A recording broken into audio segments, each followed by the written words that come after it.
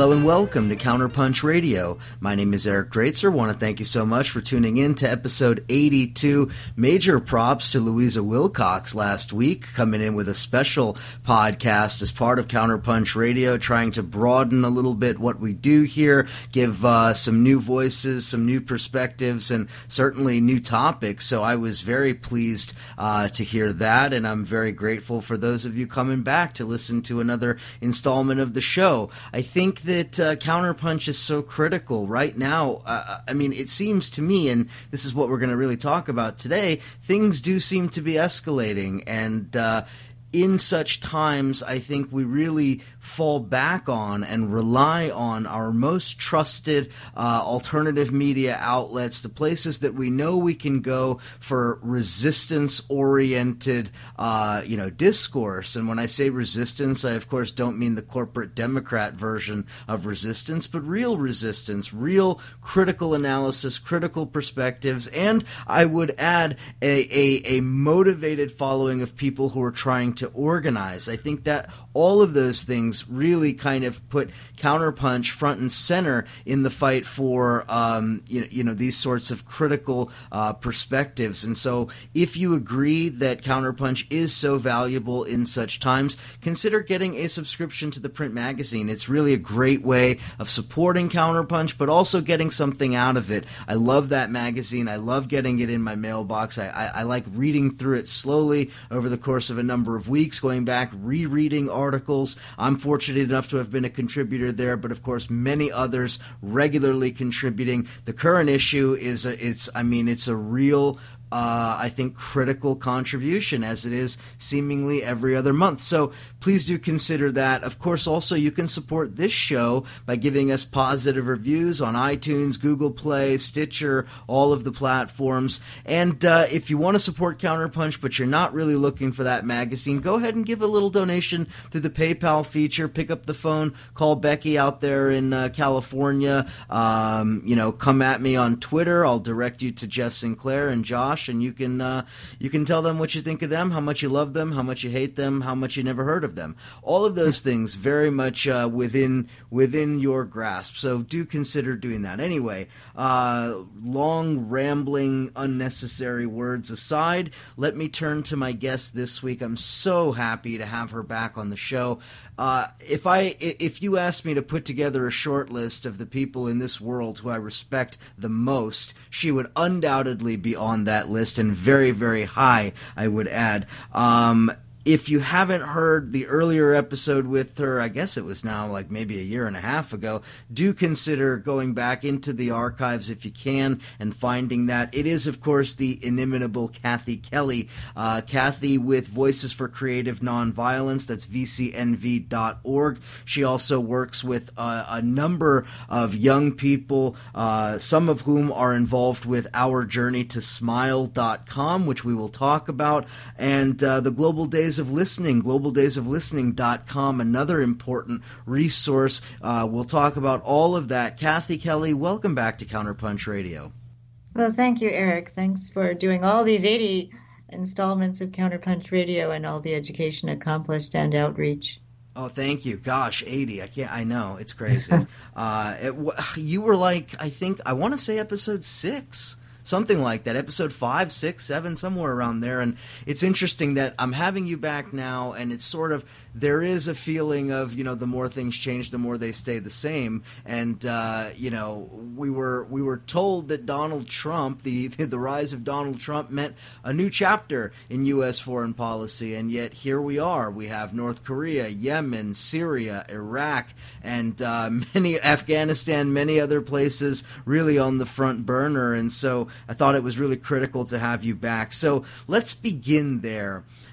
Do you get a sense that we are seeing an escalation in the war machine? I mean, that's what it feels like to me, the rhetoric, but also the material reality on the ground. Every day we have news stories about bombardments from the United States in Mosul, in Syria, in all of these different, in Afghanistan. Does it feel like we're escalating? And if it does, are we escalating towards something bigger? What's your sense, Kathy? Well, my sense is that the president's administration is very erratic and unpredictable. And if you're working for a major military contractor, this could be a time of great encouragement, because it seems as though the president is willing to try out new bombs, massively send bombs like the 59 Tomahawk cruise missiles to places where people are caught unawares, caught by surprise. And it seems also that President Trump is not terribly interested in lengthy briefings on a daily basis that would put him in touch with the foreign policy decision-making and military decision-making that usually is associated with his office. He apparently, unlike President Obama, who sometimes would, plow through a 140-page briefing report and then ask for more, President Trump has said 2 pages will be enough and try to include a lot of pictures and graphs, and sometimes he doesn't read the 2 pages. So this means for the generals a bit of a green light, doesn't it? If he's saying, well, everybody knows what happened when he was asked whether or not he authorized the strike against Syria, and he says, I trust my military, we have a great military, and there's kind of that bombastic, egotistical boasting. Well, the generals might then see this as the high time without a lot of oversight. In fact, there have been a lot of offices that haven't even been appointed in the new administration that formerly would have exercised some oversight over the military. So without so much accountability being required, this is a time when we can see that generals can pursue what they might not have been able to do otherwise. And so if they want to send a signal to North Korea by dropping the massive ordnance air charger bomb on Afghanistan, well, who would stop them at this point? Likewise, the launching of the 59 Tomahawk cruise missiles on Syria, I think there will be a great deal of certainly anxiety over how General Mattis is going to conduct himself as he meets with Qataris and Saudis in terms of what that might mean for war in Yemen and continued U.S. complicity with what I believe are clearly war crimes against the Yemeni civilian population. And then General Mattis has had a long antagonism toward Iran. And so what will that mean for the future? It's a very frightening time, because the confluence of these various conflicts could lead toward a world war. It seems so unthinkable, but I've been reading another history of World War I and the buildup toward World War I and the tremendous effort people put forth to try to stop that war. And it's sobering to realize how the great powers, some of them not terribly rational, and the great military contractors can push and push for new wars. That's right, and I've brought it up, I think, on this show, or certainly in various places, and it's so relevant to what you're saying. At one time, I guess this was a few years ago now, I was doing a little bit of research into the period leading up to World War I, and one of the things that is really striking is if you look at some of the contemporary literature, I don't mean, political stuff, and I don't mean the newspapers of the day, but if you look at things like literary magazines, popular publications, things of that nature, I mean, everything was so frivolous in the June, July days of 1914, talking about, the equivalent of what today we would call like Kim Kardashian and reality TV and things like that. Literally at the moment that you had these diplomats and leaders and kings and czars and all of that making the decision that would, in just a few weeks' time, create a world war, that it almost happened overnight, and that people were so shocked by how quickly it happened. That to me is a very important lesson from 100 years ago that I think people really need to consider given the situation we're looking at globally today. And I think in many ways people are almost orchestrated into constant involvement with sports and entertainment, so that with social media and all the good that can come of it, you also have the possibility that people will be almost becoming addicted to a constant flow of information, often about sports or entertainment or trivia, and a bit asleep at the wheel, while they may not even be able to figure out where exactly some of the places are on the globe where the United States has their weapons aimed and people are in the crosshairs. You know, it's just amazing when you look at World War I, just how quickly so many different parties really kind of blundered their way into that war, to the point where there was really no turning back for any of them. They had become so deeply involved with the alliances and with the geopolitics and the colonial exploitation and all of those things that World War I almost, it's almost as if it took people by surprise, but it really shouldn't have. And I feel similarly about the situation today. There's very little reason for people to be surprised by what's happening. Well, I think certainly what we're seeing are manifestations of policies that were developed under the Clinton and the Obama administrations. And maybe to some extent, Eric, we grew accustomed to a kind of a mask, a more suave, a more appealing mask that officials in those earlier administrations could put on, as they nevertheless ordered tremendous bloodshed and cruelty at the hands of United States military and foreign policies. I certainly think about Iraq under economic sanctions that punished to death 500,000 children under the age of 5.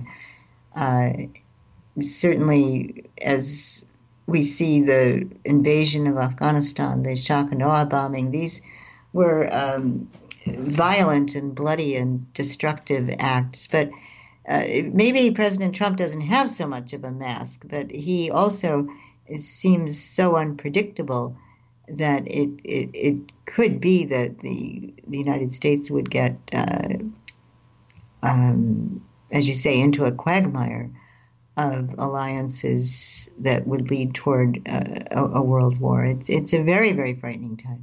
Absolutely, and I totally agree with you. The idea that, Trump is something completely different from what's come before, I think is something of a distortion. I think that Trump is, rightly could be called an escalation of what we have seen before, and certainly a more transparently and nakedly imperialistic and aggressive, belligerent, warmongering kind of CEO of the empire. But certainly Obama was perfectly happy to be complicit in the genocide against the people of Yemen being carried out by the Saudis and backing them covertly, involved in fomenting war in Syria, of course, the egregious crime of the destruction of Libya, and many other things. So this is, I think, again, a moment for reflecting on the systemic nature of the empire rather than one administration to the next. And then it is worth commenting on the switch on the part of many media people who regarded President Trump as a buffoon, as a kind of a dolt, and then when he was willing to launch 59 Tomahawk cruise missiles into Syria, then suddenly he became presidential material.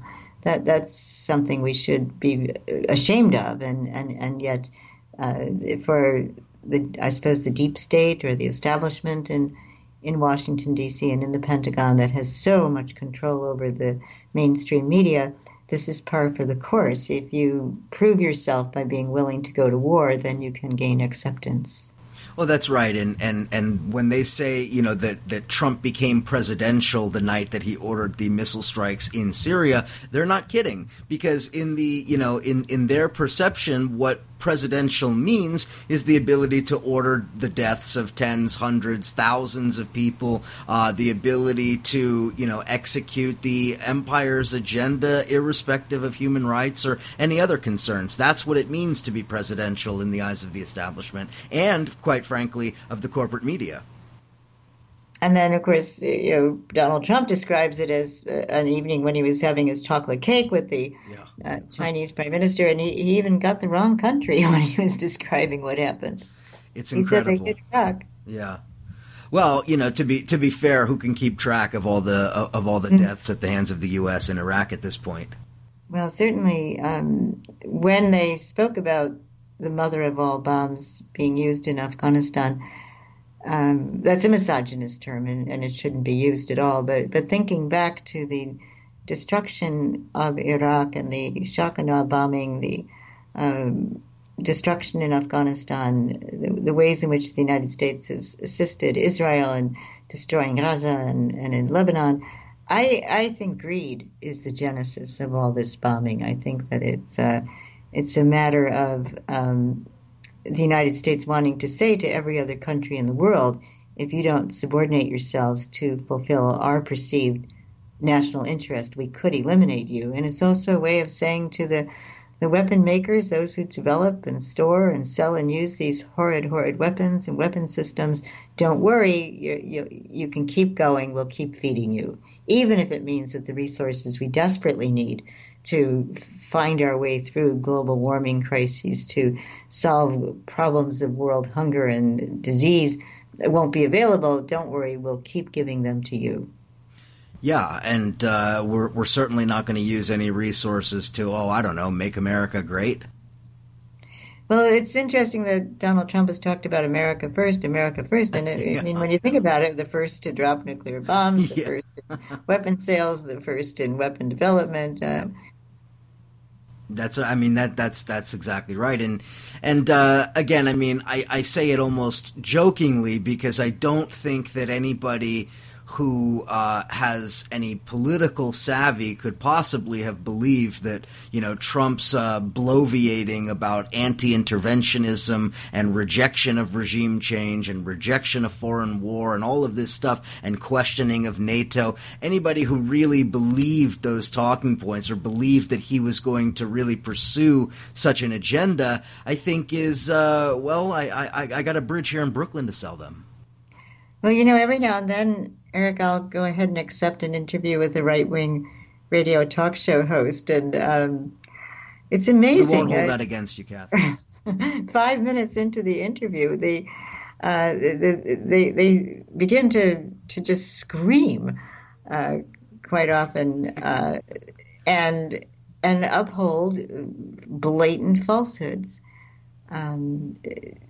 I had said that I thought negotiation and dialogue was preferable to bombing, and I guess this was last week. A talk show host said, "Well, name one instance. Tell me one time when negotiation had any success." And I said, "Well, I thought it was great that the United States was able to negotiate an agreement with Iran, and that just set him off incredibly." And he said, that was one of the worst agreements. Now we've enabled Iran to go ahead and in 10 years begin developing nuclear weapons. And I actually think that people in Iran have reason to be quite frightened now that the United States will undo that pact and might be wishing to collaborate with Saudi Arabia, which clearly wants to fight proxy wars against Iran in some of its movement in places like Yemen, and that the United States, particularly with Mattis going to meet with the Saudis and the Qataris, that there may be plans to turn the weapons against Iran. I think there's no doubt about that. Before we touch on that, though, I want to ask you a little bit about Afghanistan, and partially because you have so much experience there. For listeners who are new to Kathy's work, Kathy regularly makes trips to Afghanistan, works with some of the young people there on a variety of initiatives, and this has been going on for years now. So, in many ways, Kathy, you have access to experiences, particularly the local perspectives, especially of young people in Afghanistan, that I think are really enlightening. So I want to just ask, I know you recently came back from Afghanistan yet again, and have you spoken to anybody in the wake of the dropping of this MOAB, the mother of all bombs, as it's called? Have you spoken to anybody? What can you tell us about the general, area where that happened? What people are saying? How they're responding to this? What's the perspective of people in Afghanistan? Well, Nangarhar is near the Pakistan border. It could be if there were tunnels that existed, that the United States might have, in fact, constructed some of those tunnels when the CIA was setting up military training camps, trying to help overthrow the Soviet presence in Afghanistan years ago. The number of refugees that are internally displaced inside of Afghanistan numbers close to 1.5 million people. There are another 1.8 million who fled outside of Afghanistan. And people flee precisely because of panic and fear that's occasioned by aerial terrorism, often caused the United States drone attacks, United States military attacks. And can you imagine the terror that people would feel when a bomb explodes with a 1 mile radius and the water can be contaminated for who knows how many generations, the land won't be arable. And so in areas where people had towns and villages and they were raising crops and trying to eke out an existence, people will run. And I suppose one of the major experiences I've had going back and forth to Kabul has been to be inside the refugee camps and get to know the child laborers. When people flee and they come to a big city, it's not like the city is going to offer them jobs or homes or sewage and sanitation or clean water or fuel or food. And so people crowd into the most wretched, squalid refugee camps you can imagine. I mean, I'm serious when I say they don't have latrines. There's no potable water. A woman who'd fled the fighting in Kunduz showed me the just horrible scars under her arms, and then she clung to me and she said, I have no bread to give my children. I have no food to give them. And there's very harsh, cold winter weather in Afghanistan. And when people have no blankets and they don't have any means to buy wood, they start to burn plastic or boots or old tires or garbage. And so the air quality in Kabul it's like a canyon, and in the winter months particularly, the air quality is so terrible. Your lungs begin to be filled, and there's something wrong, because if you brush your teeth, your saliva comes out black. I mean, it's a miserable, terrible existence for people. Now that's before the United States spends enormous amounts of funding and human resource and energy to experiment with a bomb that will cause so much terror and fear and anger and rage. So these kinds of attacks are not new, and many times people on mountainsides trying to collect fuel have been mistaken for fighters, and they've been directly hit by U.S. air attacks. The same has happened in Yemen as well, and these are stories that people in the United States very, very seldom hear. But as I get a chance to talk with the young child laborers, the families don't want to send their kids out to work, but there's no other way to bring any income in. And maybe if the kids are, out helping to work in the marketplace, they might be given some scraps of potatoes and turnips that they can bring back so people have something to eat. And my young friends, the Afghan Peace Volunteers, they actually have a very good survey that they use, and they go out into the refugee camps and up the mountainsides, and they ask people, how often did you get beans in the last month? What's your access to water? Who works in your family? What's the income? And they fill out these very important surveys, and then from that they try to determine how they can interethnically distribute food in the form of cooking oil and beans and rice to at least some families, and then let those young child laborers instead go to school. And they've managed to help 100 families that way, and also to determine which families are most in need of blankets, and then they pay widows to make the blankets. And so this is the kind of surveillance that's needed. But our drones flying overhead, patrolling the skies, surveilling who might become in the crosshairs of the next bomb, and claiming that they're understanding patterns of life in Afghanistan is a shameful, horrible waste of resources that will never tell us what we really need to know about Afghanistan. Yeah, absolutely.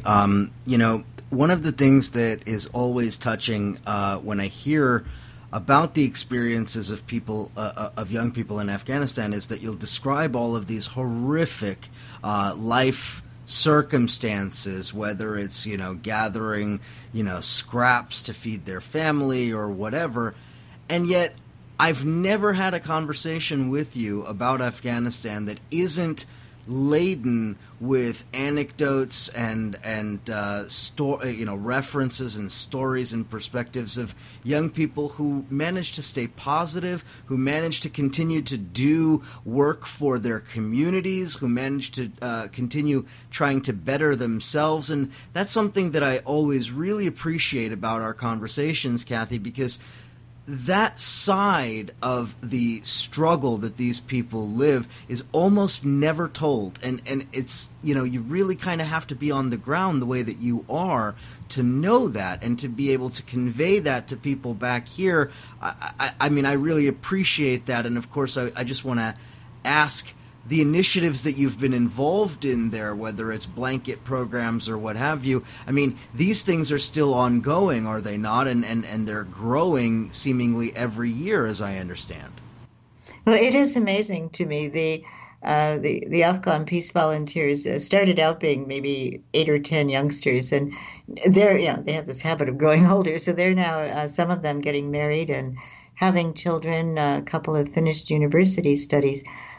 But they have a center now. They call it the Border Free Center. And there are actually 20 teams that they meet together. They figure out how they're going to budget whatever resources they can amass over the course of a year. They have education sessions they're good, worthwhile education sessions so that they can better understand world history, their history, global warming, world hunger. One young fellow, Naweed, he's very bright. He was troubled because his nephew lives in the Nangarhar province, and before this horrible bomb was dropped, just the sound of a drone would send the child running under a table, or he would go into a panic attack. And Naweed developed over the next several months a project called Fly Kites, Not Drones. And so while I was there, we filled 2 bus loads and went to the highest hilltop outside of Kabul. And the kids had to help me quite a lot to get up to the top of that hill. And then they flew kites, and each of the kites had a picture of a drone and some sort of message saying drones are bad for people, drones kill. And even the youngest little girl could tell you what is the problem with drones. And they were just dizzy with excitement when some of the kites would just become dots in the sky way up above. But I think they all also took away that particular message, fly kites, not drones. Yes, indeed. I think we should probably take a break now, and on the other side of the break, I want to talk a little bit about what's going on in Yemen, and of course the media outcry, or rather lack of one, and some of the politics behind that, and a lot more to touch on with Kathy Kelly. You're listening to Counterpunch Radio. We will be right back.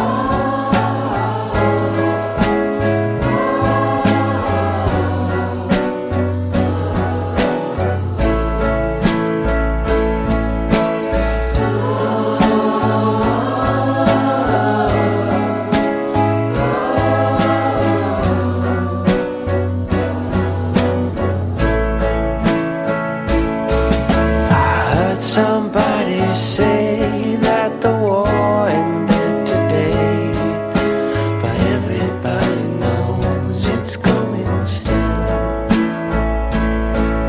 Our motherlands and mother seas, here's where we believe it's simple. We don't wanna kill. Oh, it's simple.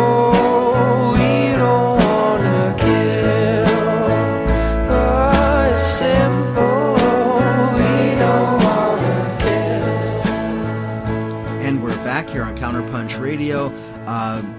If you heard the first part of the program, well, of course you did, because who tunes into half a podcast?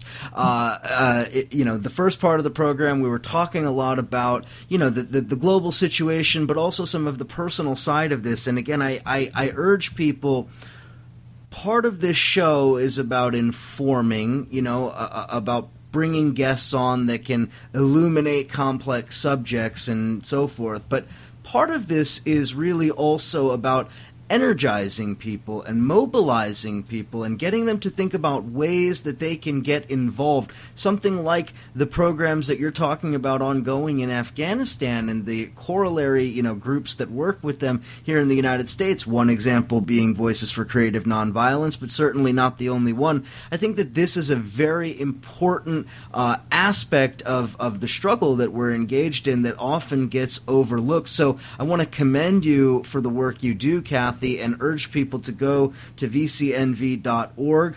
globaldaysoflistening.com, ourjourneytosmile.com, and a number of other places. So thank you for all the work you do, Kathy.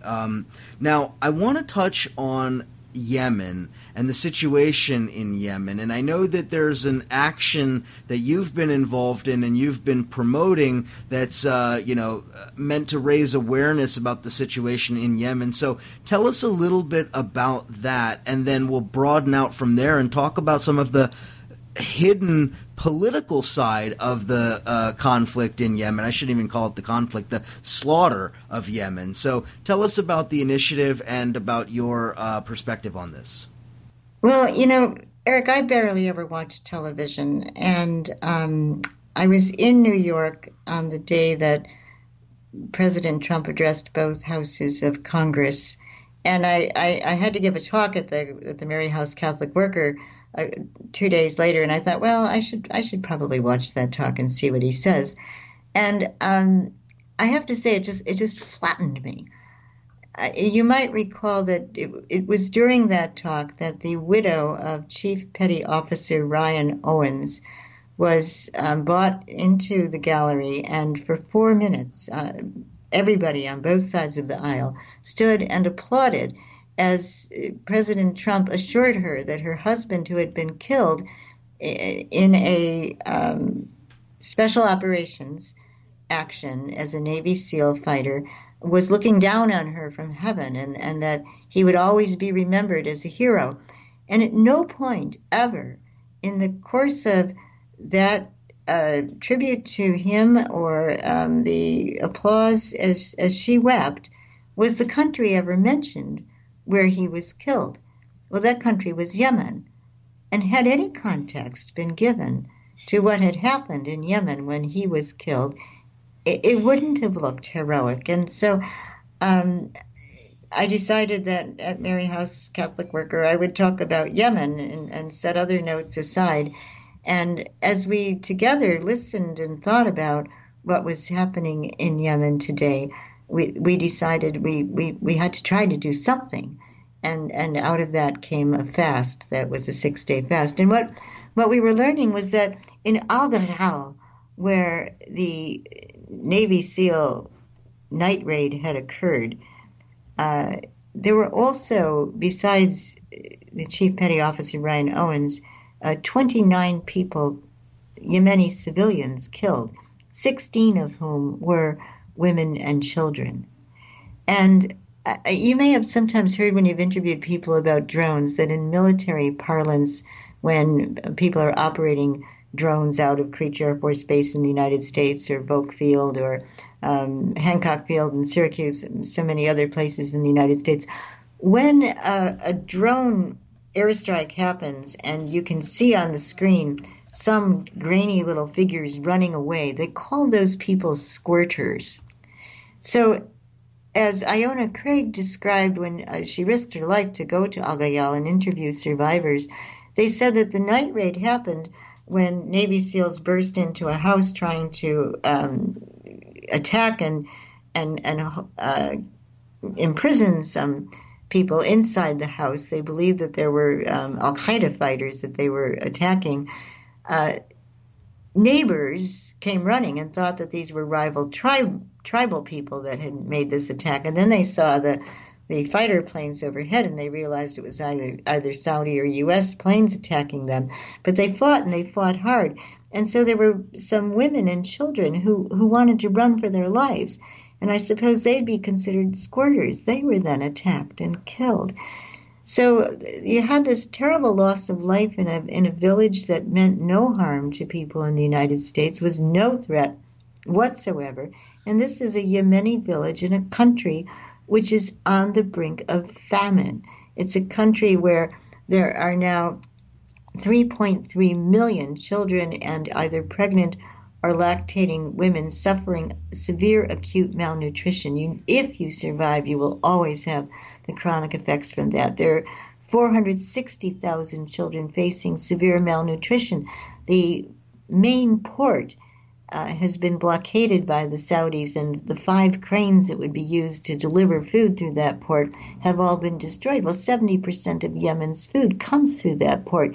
So this is a state of siege that's creating a potential state of famine. It's a conflict-driven starvation right now, but the United States is complicit with the Saudis. It helps their airplanes refuel in the air. It's approved of the Saudi blockade of the major port.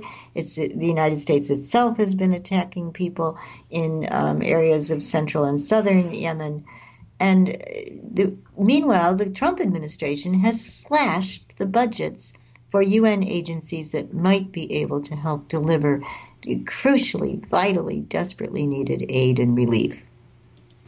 That's right. And one of the things that I think is often overlooked is the fact that the United States is not simply in a support role.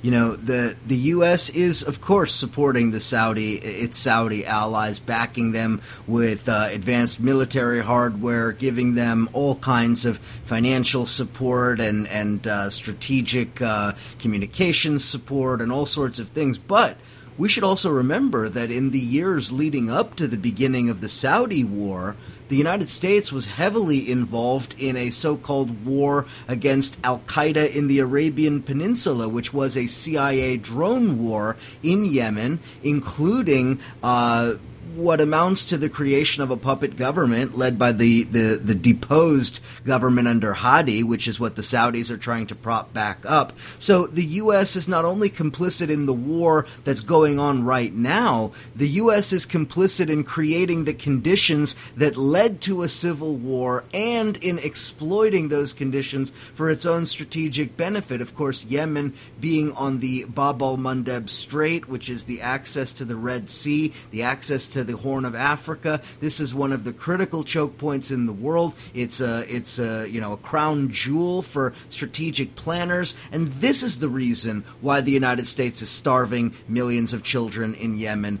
This is the reason why U.S. proxies in the Gulf have free rein to bomb the people of Yemen and to destroy that country. And just across from the point, kind of the tip of the peninsula, in the Horn of Africa, you have the teeny country of Djibouti. And the United States has its largest military base in Africa in Djibouti. And there are also, there are actually 5 countries that have military bases in this tiny little country, and the Chinese are now building a base. So it's almost as though in an area of the world where you not only have a desperate condition of near famine in Yemen, you've also in South Sudan, Nigeria, and Somalia, droughts that have led to people migrating, additional conflict-driven conditions, near famine. So a trio of near famine in each of those 3 countries.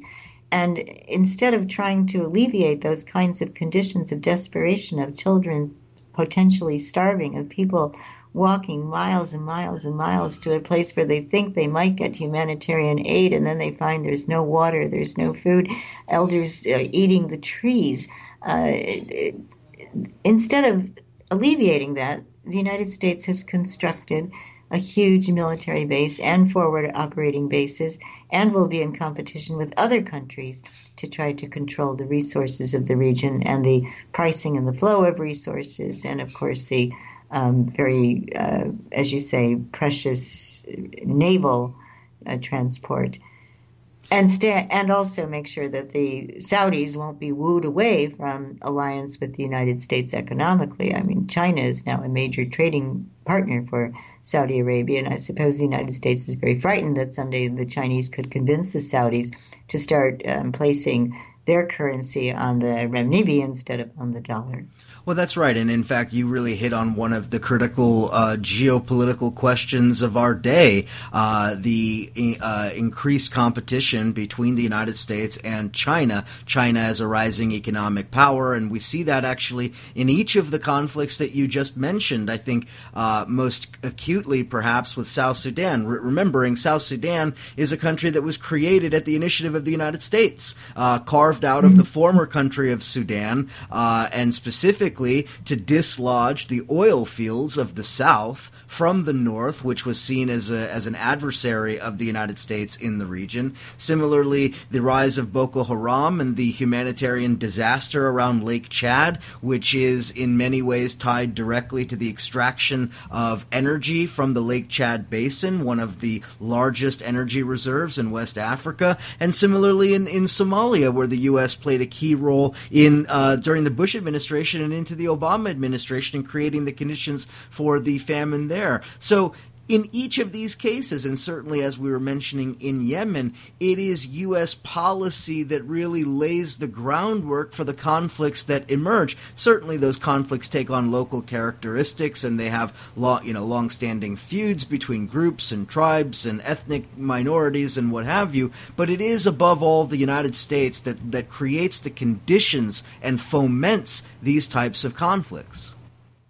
You know, one of the most chilling lines I ever heard, Eric, came from Henry Kissinger when he was talking about the Iran-Iraq war. And he said, things couldn't be better. They're killing each other and using our weapons to do it. And I think that, you know, when these civil wars rage and sometimes they've been created out of people becoming desperate and displaced and not having any other way to feed their families other than to join some militia or other, then I think this hasn't been seen as an object of great remorse by United States military and foreign policy planners, but rather as a situation, as you say, that can be exploited because people will be so caught up in the civil wars they won't be able to defend their most basic human rights, including their right to possess what is on the soil where they are growing.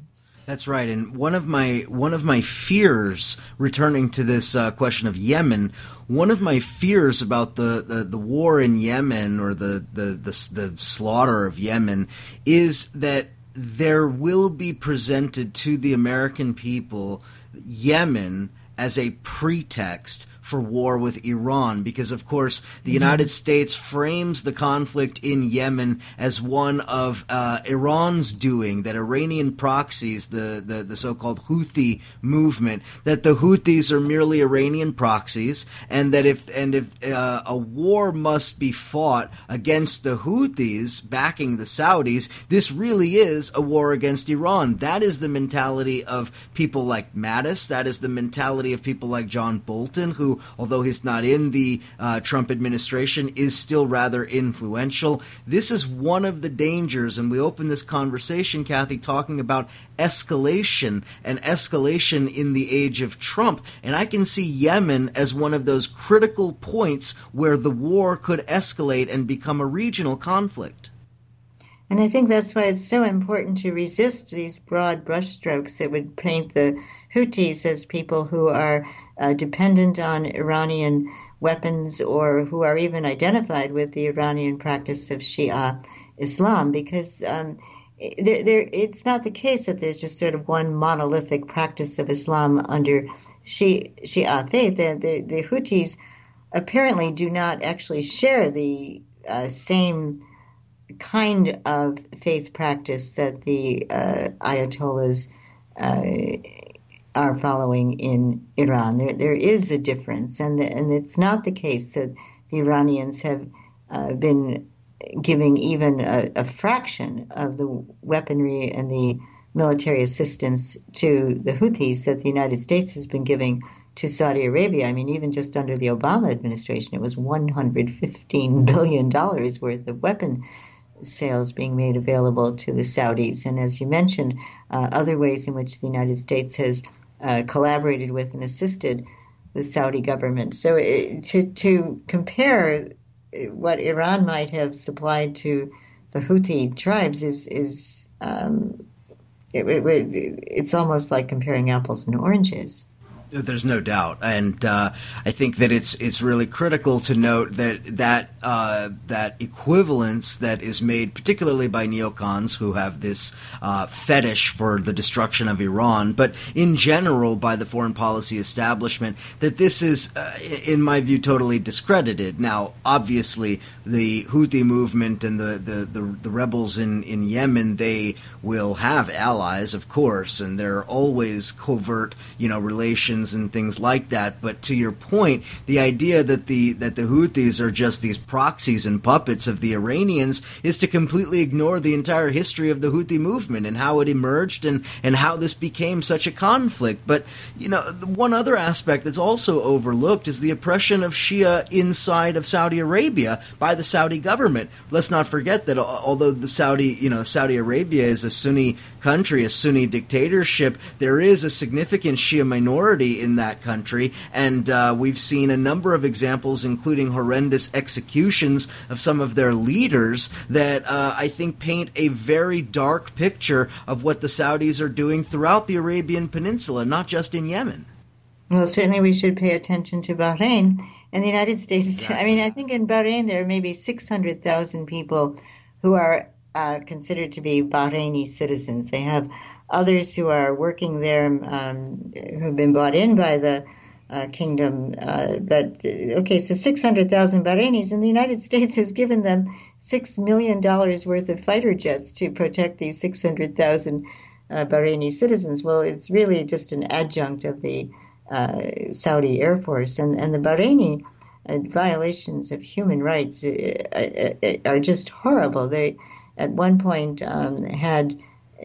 in the aftermath of what might have been called the Arab Spring in Bahrain, when people had gone to the Pearl Mosque and had wanted to express their desire for basic human rights, people were beaten, tortured, and killed. And when doctors tried to treat those who were taken to the hospital after they'd been beaten and tortured, the doctors themselves were beaten and tortured. And the Bahrainis have been vicious in their imprisonment and murder of activists. And of course, as soon as that Arab Spring effort had begun, Saudi troops came across. There's just a tiny bridge separating Bahrain from the Saudi peninsula, and they came across and helped to militarize the attack against people who had wanted to have some expression of human rights. And they've been very, very brave. Nabil Rajab is still in prison now in Bahrain, and it's because they accused him of tweeting. He had been considered subversive because he had tweeted some activities after he had been released from a lengthy imprisonment. Yes. Now, before we run out of time, I think it's obviously incumbent on us to speak a little bit about the ongoing war in Syria and over the border in Iraq, because, of course, this is one of the flashpoints globally right now.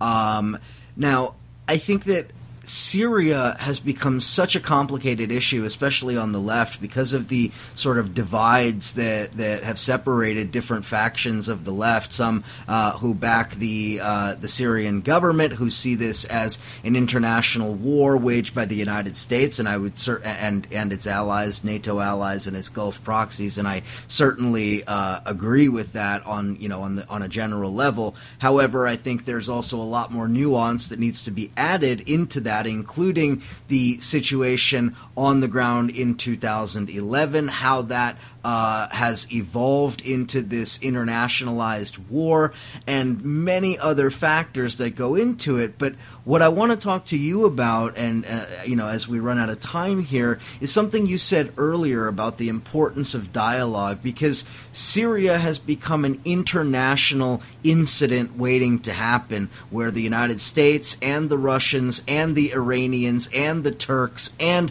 the Saudis and many others are directly or indirectly involved. And so I've been saying for quite a while now that, despite what people might say, and despite the, optimistic, or maybe it's not so optimistic, view that some people take, I don't believe there is any kind of solution that is going to be brought to Syria on the battlefield. It just doesn't seem possible given the array of forces on both sides. And so here again is an example of just what you said earlier, the importance of dialogue and the importance of centering peace and peace work and peace activism in the context of Syria.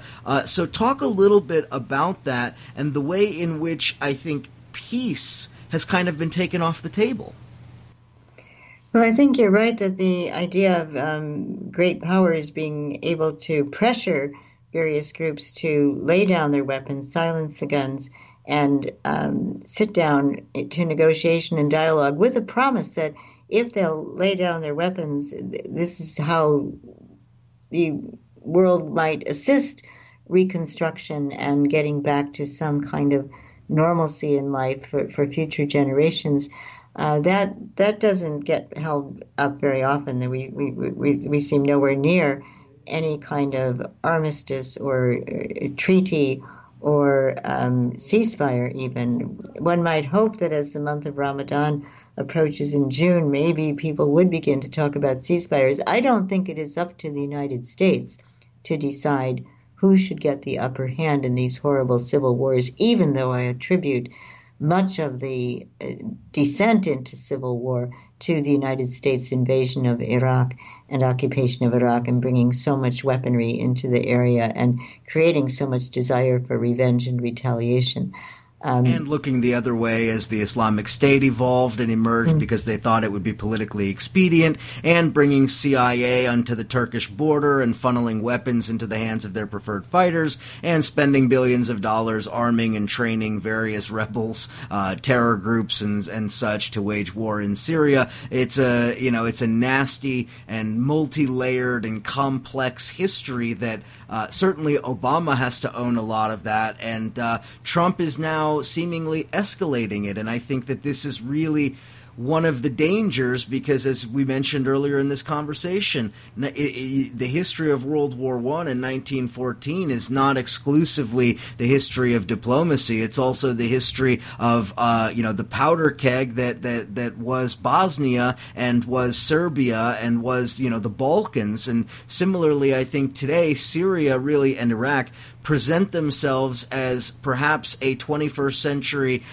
corollary or parallel to that, and that's one of the things that's really most frightening about it. And so in that context, I don't think it helps to demonize various leaders. I mean, the leaders of our country aren't all that great or perfect either, and so to demonize Vladimir Putin, to demonize Bashar al-Assad, to demonize Saddam Hussein when he was in charge of Iraq, it gives people the idea that there's only one person living in a particular place. And if you could just, beat that person down into the ground or eliminate that person, then you could arrive at a solution. And that's cartoons. It's not reality. And it doesn't help.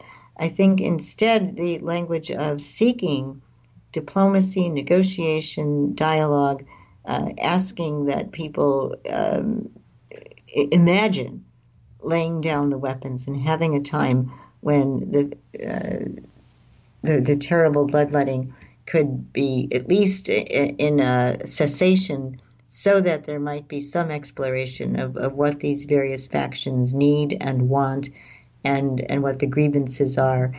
This would be so much preferable to trying to figure out how to get weapons and an upper hand to a particular group that the United States might pick at one point and then perhaps change their mind at another point. And then, the United Nations has been, I think, in some ways, a massive failure when you think about its founding mission to eliminate the scourge of warfare. And yet there is no other international body right now that you can turn to.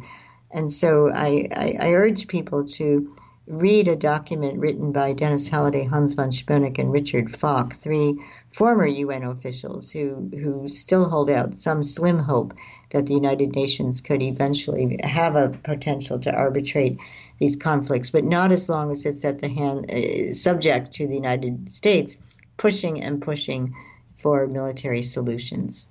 Absolutely, and I don't think that, and I don't want to give the false impression that either one of us is so naive to think that everybody who's fighting in Syria is a Syrian, that it's not become an internationalized war with mercenaries who are fighting for money and fighting for, human trafficking networks and all kinds of really awful things that are happening. But at the same time, none of that, at least from my perspective, none of that is an excuse for not pursuing peace, given the reality of the situation in Syria. And that reality is one where, in my view at least, Syria is headed down the road that Lebanon traveled 30 years ago. And if you read the history of the civil war in Lebanon, and Robert Fiske's is one of the best, if you read the history of that war, that is a terrible and awful price that country paid to finally achieve some semblance of peace. And I worry that if we don't center peace activism around the issue of Syria,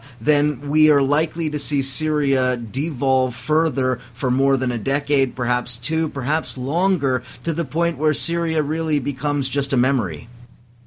Well, the Nonviolent Peace Force, under the guidance of Mel Duncan, has been trying very, very hard to build civil society groups that could come to a table for negotiations within Syria and risk their lives to help to try to form this potential. So I encourage people to stay in touch with the Nonviolent Peace Force.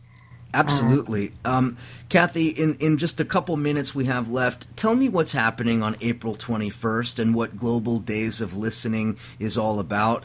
I think this is an important action. We're recording this just in the evening on the 18th, so hopefully people will be hearing this on April 19, 20, and 21. So what's happening on April 21st? Why is this important for people to pay attention to?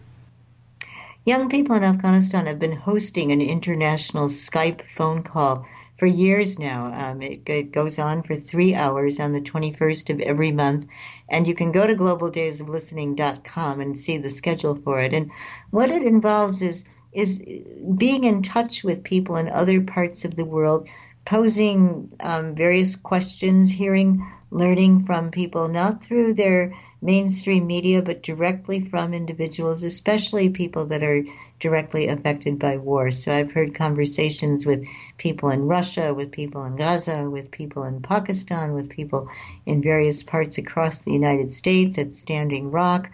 They're very concerned now for Yemen, and they'll be talking to some of the people who participated in the fast. And it's also an opportunity to hear from people who are trying to experiment with permaculture and with growing crops in sensible ways and dealing with some of our environmental catastrophes. And then out of that, the young people in Afghanistan have really learned and grown and made decisions about how they want to shape their small community. So it's riveting, and anybody can participate in it as well. If you want to sign up to speak, just get in touch with the organizers through that website, globaldaysoflistening.com. That's great. Thank you for that, and a very worthwhile effort, I would say. And also, I just want to give another plug to the organization that Kathy's affiliated with, that's Voices for Creative Nonviolence, vcnv.org, so you can follow all the work that they're doing. Kathy Kelly, gosh, I want to thank you for coming on the show, but I most really want to thank you for the work that you do. I mean, again, it fills me with the sense of hope that when I talk to you about what people are doing in Afghanistan, what's going on around Yemen, it all seems so depressing, and yet somehow when I talk to you, it seems just that much less depressing. So thank you for that. Well, Eric, if I could just say, there was a time when we would be in Baghdad with Voices in the Wilderness and wonder, is it an entire wilderness? Does anybody want to hear what we've seen and heard while we've been with mothers and their children at bedsides in Iraqi hospitals? And always Alexander Coburn and Jeffrey St. Clair would write to us and say, anything you send us, we'll be eager to receive. And we were so, so grateful to Counterpunch and remain so.